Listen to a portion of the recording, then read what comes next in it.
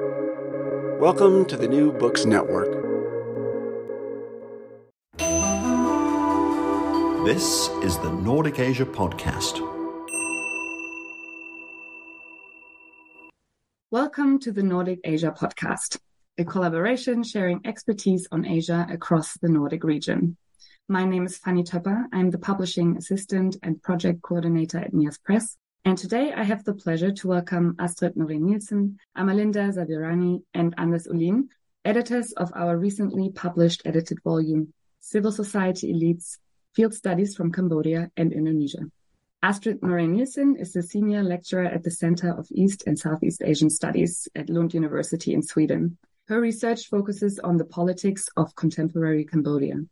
Amalinda Zavirani is an associate professor at the Department of Politics and Government, Universitas Gadjah Mada in Indonesia. She has published many books and academic articles on civil society movements in Indonesia.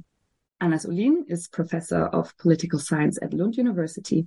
He has published widely on civil society activism, particularly in Southeast Asia. Welcome, Astrid, Amalinda, and welcome, Anders. It is good to have you here with us today. Thanks very much. It's great to be here. Thank you. Thank you for having us. Let us start with the beginning of it all. How did the book project come about? Well, I think that all of us had for quite a long time engaged in research about, on the one hand, civil society, and on the other hand, political and economic elites in Southeast Asia. But we started to find the civil society elite dichotomy increasingly problematic. Viewing civil society actors as always opposed to the elite simply did not seem to fit with the reality. Moreover, the simplistic distinction between civil society and elites overlooked the influence and impact of some civil society leaders in wider society. I had discussions with colleagues at Gadjah Mada University in Indonesia about a joint project application. At the same time, I was part of a group of scholars working on an application about civil society elites in Europe. Meanwhile, Astrid and I began to discuss common research interests and agreed that it would be nice to do something comparative on Cambodia and Indonesia. So all these discussions resulted in a project application that was funded by the Swedish Research Council, and the book is an outcome of this project. All right, thank you. Now that you have all been engaging in this field for many years, you are experts in it. What is special about this edited volume that you just created? How would you describe the addition of the book to the field? Well, the main contribution of the book is already given away, I guess, by the possibly provocative title, Civil Society Elites. So is that not a contradiction in terms? And intuitively, it probably seems to be to most people. So what we did in this book is really to bring together what have been two very separate strands of research, civil society research and elite research. So we pride ourselves then to have come up, we think, with the first systematic study of elites within and then sometimes extending beyond civil society. And I already would like to add here that by elites, we designate individuals who are influential within a field. So the term as we employ it, it's not normatively laden. It does not have sort of negative connotations. So why is this that important? What does it add to our understanding of the architecture of different polities? There have been a lot of research on power relations between states and civil societies around the world.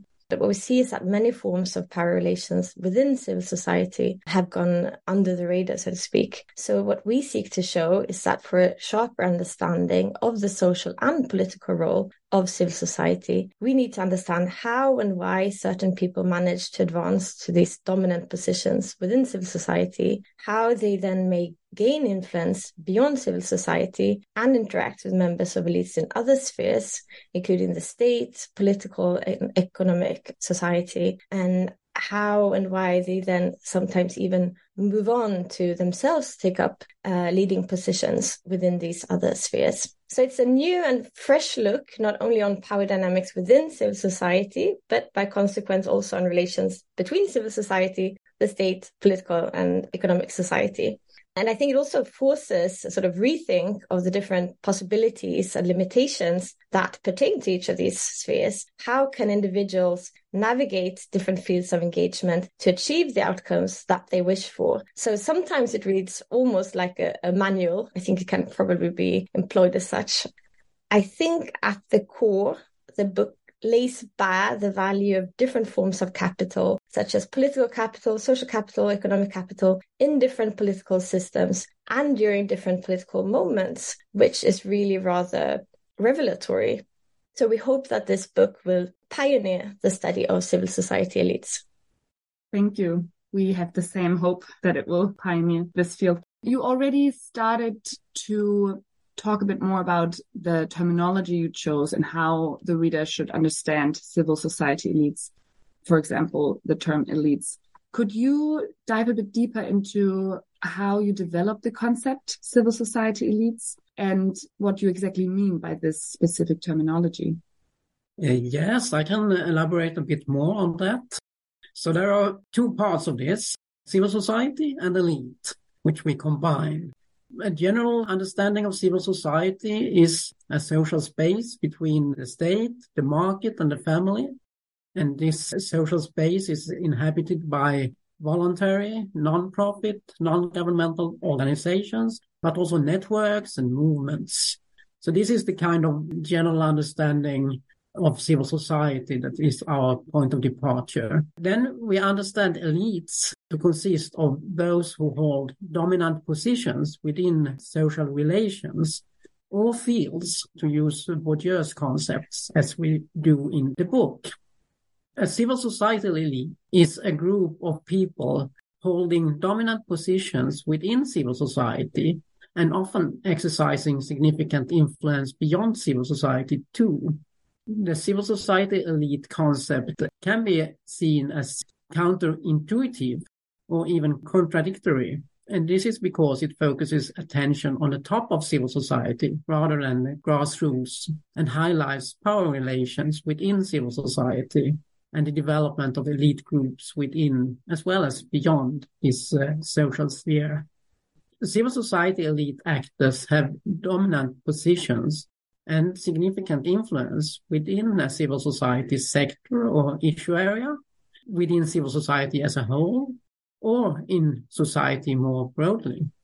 To be a civil society elite actor, an individual must have an impact beyond his or her own organization. So elite status may be linked to formal leadership positions in an organization, but this is not always the case. Who belongs to the elite must be contextually determined based on an analysis of power relations in the field in question. Thank you, Anas, for elaborating on this. The subtitle of your book states Field Studies from Cambodia and Indonesia. And your research essentially builds up on these two countries. Can you share some insights on the status and the condition of the civil societies present in the countries? How do they differ?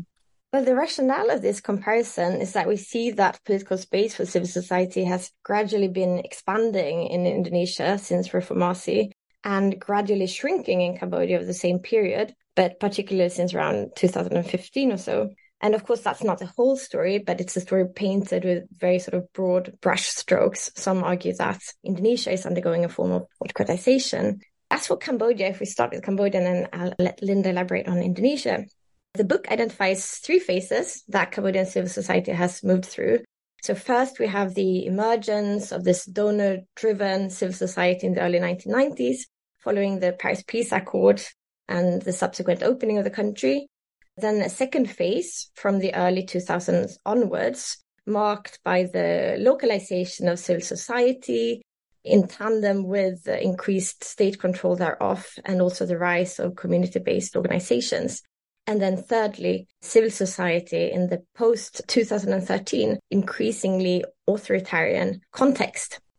And so the book details how this current phase we're in is marked by the emergence of a range of networks that are closely affiliated with government. These networks, they differ radically from the traditional Western-funded NGOs in just about every way there is. in terms of their sources of funding, their fields of operation, as well as in terms of leadership. So we see that economic and political elites typically lead these networks. And meanwhile, the state has tightened its grip on the civic space. Independent civil society organizations are severely circumscribed. And so the resulting picture is quite mixed. So we see on the one hand that influential civil society elite activists are able to secure outcomes locally sometimes, but it has been much more difficult for them to sort of take this one step further and really strengthen their civil society subfields at the national level. State-sponsored civil society has become a new field of possibility and of power. As part of this, we have seen the integration of leading civil society activists into the state. I can add the insight from Indonesia. I think the book is really important as a reflection for Indonesia after 25 years of the Reformasi, as Anders and Astrid mentioned earlier. And this is the period of kind of mix. In one way, there are a lot of achievement the civil society organization has pushed and contribute to the quality of democracy, but at the same time, there's also another setback. Let me explore the achievement, and it has something to do with the civil society elites.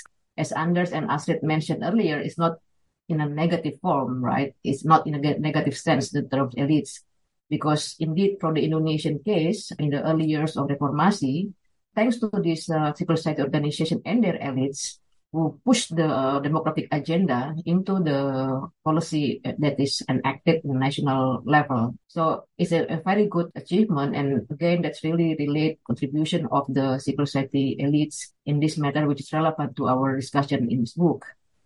And then later on, many of the civil society activists become a minister, become a politician, or at least become an expert to whom the national government or local government consult. So they're really part of from outside being an opposition to go inside.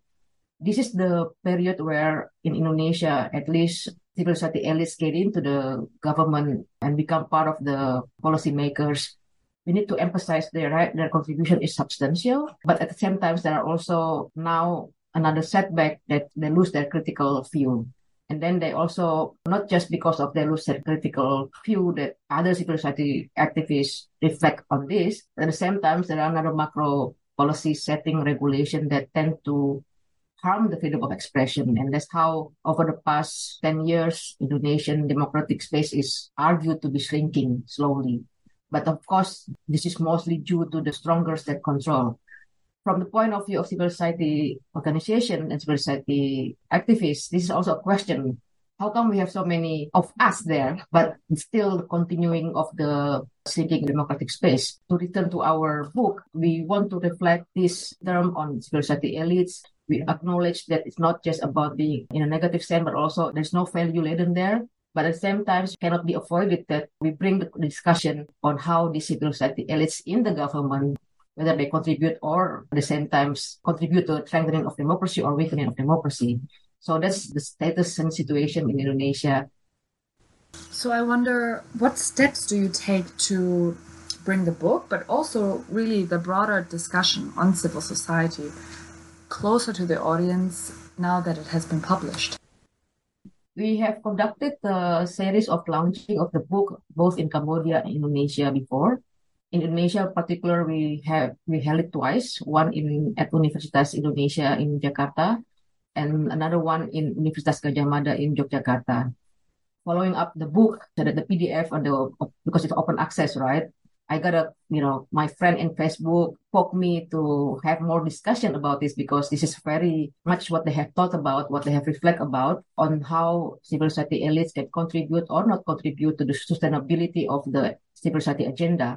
I was quite surprised though, because I didn't realize that it's really been part of the discussion, reflection among at least friends that I know as a civil society activist and really concerned about this dominant, so to speak, of elites in their own organization and how, if we connect that to the issue of sustainability of the agenda on civil society, issues need to be reflected and discussed, starting conversations. Maybe we have another discussion, but not yet sure, to really engage our readers for the Indonesian readership. And last Indonesian Civil Society Forum, for instance, early this month, I also invited as a speaker and also bring this point of our book into the forum, also very concerned about, or the topic is on sustainability of civil society organization in Indonesia. And one of the points that we discussed at that time was the issue of generations. So in terms of generations, how these younger activists, can take the leadership of their organizations, and how the older generation, the so to speak elites, can hand the estafette to the younger generations. So because the most important thing at the end of the day is how this agenda on civil society organization in Indonesia can sustain in the long run, in the long term. And that's our book. It's very, very much relevant to the discussion. Thank you. What was your experience as editors of this project, which evolved in collaboration with a lot of early career scholars? Is there anything that surprised you in the process or along the way? Well, one of the most exciting things about this project, I think, was that it was truly collaborative. So from the outset, there were these three legs to the enterprise that you've heard about. There was one set of people in Indonesia, one set of people in Cambodia, and then Anders and myself in Lund. And so among us, there were early career as well as more senior scholars. We started out with a number of theoretical propositions on civil society elites that we had already put into the project proposal. But from the very first workshop in Yogyakarta that Linda just mentioned, it was clear that pretty much everyone involved was thinking deep and hard about these questions, how to phrase them, how to investigate them. Really, everything was subject to discussion. And we then embarked on our field studies. I would stress that field studies, and the title of the book is not there for nothing, of course, an allusion to Bourdieu. But it's also the fact that the heart of the book are these deep empirical studies. And so for myself, to give you an example, not only as a co-editor, but also as a co-author, one of the empirical chapters that I worked on looked at leadership in Cambodian forest conservation networks. And I co-researched and co-wrote this with Hock Kim Hien, who at the time had recently finished a master's in development studies at Copenhagen University and was then working in the private sector. And he's now a PhD student at the Center for East and Southeast Asian Studies in Lund, where I work. We went on to do some very intense and actually theoretically charged fieldwork on leadership in these two high-profile forest conservation movements, the Monk Community Forest in northwestern Cambodia on the border with Thailand, and also the Prey Long Community Forestry Network in north-central Cambodia. And so the Monks Community Forestry really presented a puzzle, whereas just about all other monk-led conservation networks in Cambodia have failed. This one was a success story. And that was quite different from the other case study, the Prey Long Community Forestry Network, which has been impactful, but it's had a sort of more difficult and uneven journey, let's say. So Kim Hien and I, we pieced together how the longtime monk leader of the Monks Community Forest had mobilized what we conceptualized as religious capital, and then successfully converted it to other forms of capital, and thereby became very influential in forestry conservation beyond civil society. And the PLCN leaders, they also successfully mobilized different forms of capital, but they rather became elite activists within civil society. So these really detailed on-the-ground studies did not only explain the rise to power of the leaders of the two movements, but it also helped explain the different paths that their respective movements have taken. So then when we all came back from a different fieldwork experiences to discuss our findings and kick off the actual writing of the book, everyone had insights that contributed to informing the chapters, framing the study. And then I realized that beyond gathering data and so on, we had really established a real research milieu. And this is, I guess, what surprised me, sort of enormous potential in co-writing, co-editing, co-researching, as I'm otherwise a bit of a lone wolf, let's say, in my academic quest. Yeah, I can add more on that from the Indonesian experience. I think half of our chapter in the book involve early career scholars or researcher that we've been working with collaboratively. And that's really, I think, one of the strength about this book, right? Maybe some of you or the reader in Indonesia have no idea who is this, but they are really, really good and they're really, really potential. And the way we collaborate, not just among the researcher, but also in one chapter that I wrote with Astrid, for instance, about youth activism. And that's how we also come out with encounter these civil society activists who are very young and full of spirit. And that's really good for kind of picture from the Indonesian and Cambodia younger generation on the activists and what we call as elite reproduction, because it's really like what sort of situation that enabling them to come about. That's really very strong in this book, that emphasizing on the collaboration between us, senior, and the younger academics and early career scholars. And always a surprising element that we haven't thought about, because I think they think differently in a good way, very creative and very unique. And that's how I think the collaboration among us meet, and then we strengthen each other, collaborate in a creative way. Thank you. I also think that this collaborative approach to your work really opens up for many interested readers from different backgrounds and groups. And I wonder, who would you recommend the book to? Well, first of all, we believe that scholars and students with a general interest in politics and society in Southeast Asia, and especially Cambodia and Indonesia, of course, will find this interesting, both in terms of our fieldwork-based case studies and what we believe to be quite innovative analytical perspectives. But we also think that researchers studying civil society more generally in other geographic contexts and so on will find this interesting from the perspective of trying to establish a research agenda on civil society elites. Then we also think that the policymakers and donors, and not least civil society activists themselves, will find the book interesting. We know from discussions with civil society people that we've had that our analysis resonates with discussions and debates going on within civil society. We think that there will be an interest among civil society practitioners as well. We are unfortunately coming to the end of this conversation, but I do not want to end before hearing what upcoming projects you are all having in the pipeline and where we can follow your research in the future.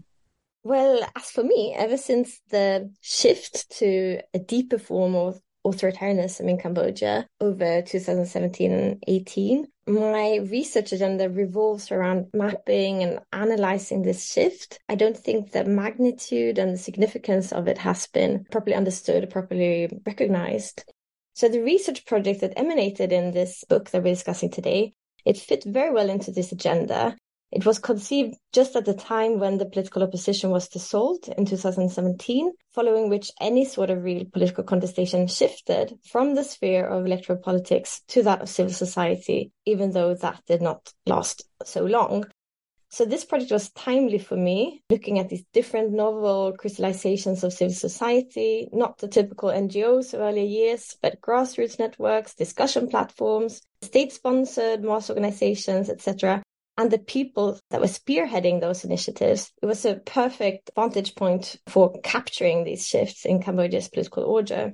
And so over this time, alongside this project, I worked on different aspects of Cambodia's shift. And what I am working on currently is to assemble such emerging evidence, let's say, of the Cambodian People's Party's ongoing remodeling of different spheres of social and political life and put this into a monograph, which hopefully will offer a reasonably theoretically coherent and comprehensive account of the shift. So how has the CPP navigated the shift from competitive to hegemonic rule? What is involved in the shift, and what sort of political future does the CPP envisage for Cambodia? Okay, what I'm working on currently is civil society elites in Europe. So I mentioned before that I'm involved in large research program, which we are concluding now. So there are plenty of publications coming out of that, comparing civil society elite composition and reproduction, and also integration of elites in 4 European countries and on the EU level. So that's my immediate research interests. Yes. After the open access was released, I got so many comment from civil society friends. And from there, I noticed that there are things that we can elaborate more for the Indonesian case, and it's quite specific on the issues that we haven't covered. For instance, whether these civil society elites also gendered, So that's also another interesting topic that I can elaborate more, or we can elaborate more for the Indonesian case. I can also see that there are some ways that need to be explored more, and then will be interesting to strengthen what we have laid the foundation in the book. I mean, the book also raises many questions, which is good for future research, especially in terms of generation, in terms of gender, in terms of location or scale, local, national, as Indonesia is quite complex. Looking forward for collaboration, perhaps with other Indonesian colleagues. And who knows, we can also compare to Cambodia and other Southeast Asian countries in the future. Thank you to all of you. Thank you for joining the Nordic Asia podcast, showcasing Nordic collaboration in studying Asia. I'm Fanny Chapa, and today I have been talking to Astrid Norrie-Nielsen, Amalinda Zavirani, and Anas Ulin, editors of the recent NIAS Press volume, Civil Society Elites, Field Studies from Cambodia and Indonesia. Thank you for joining me. You have been listening to the Nordic Asia podcast.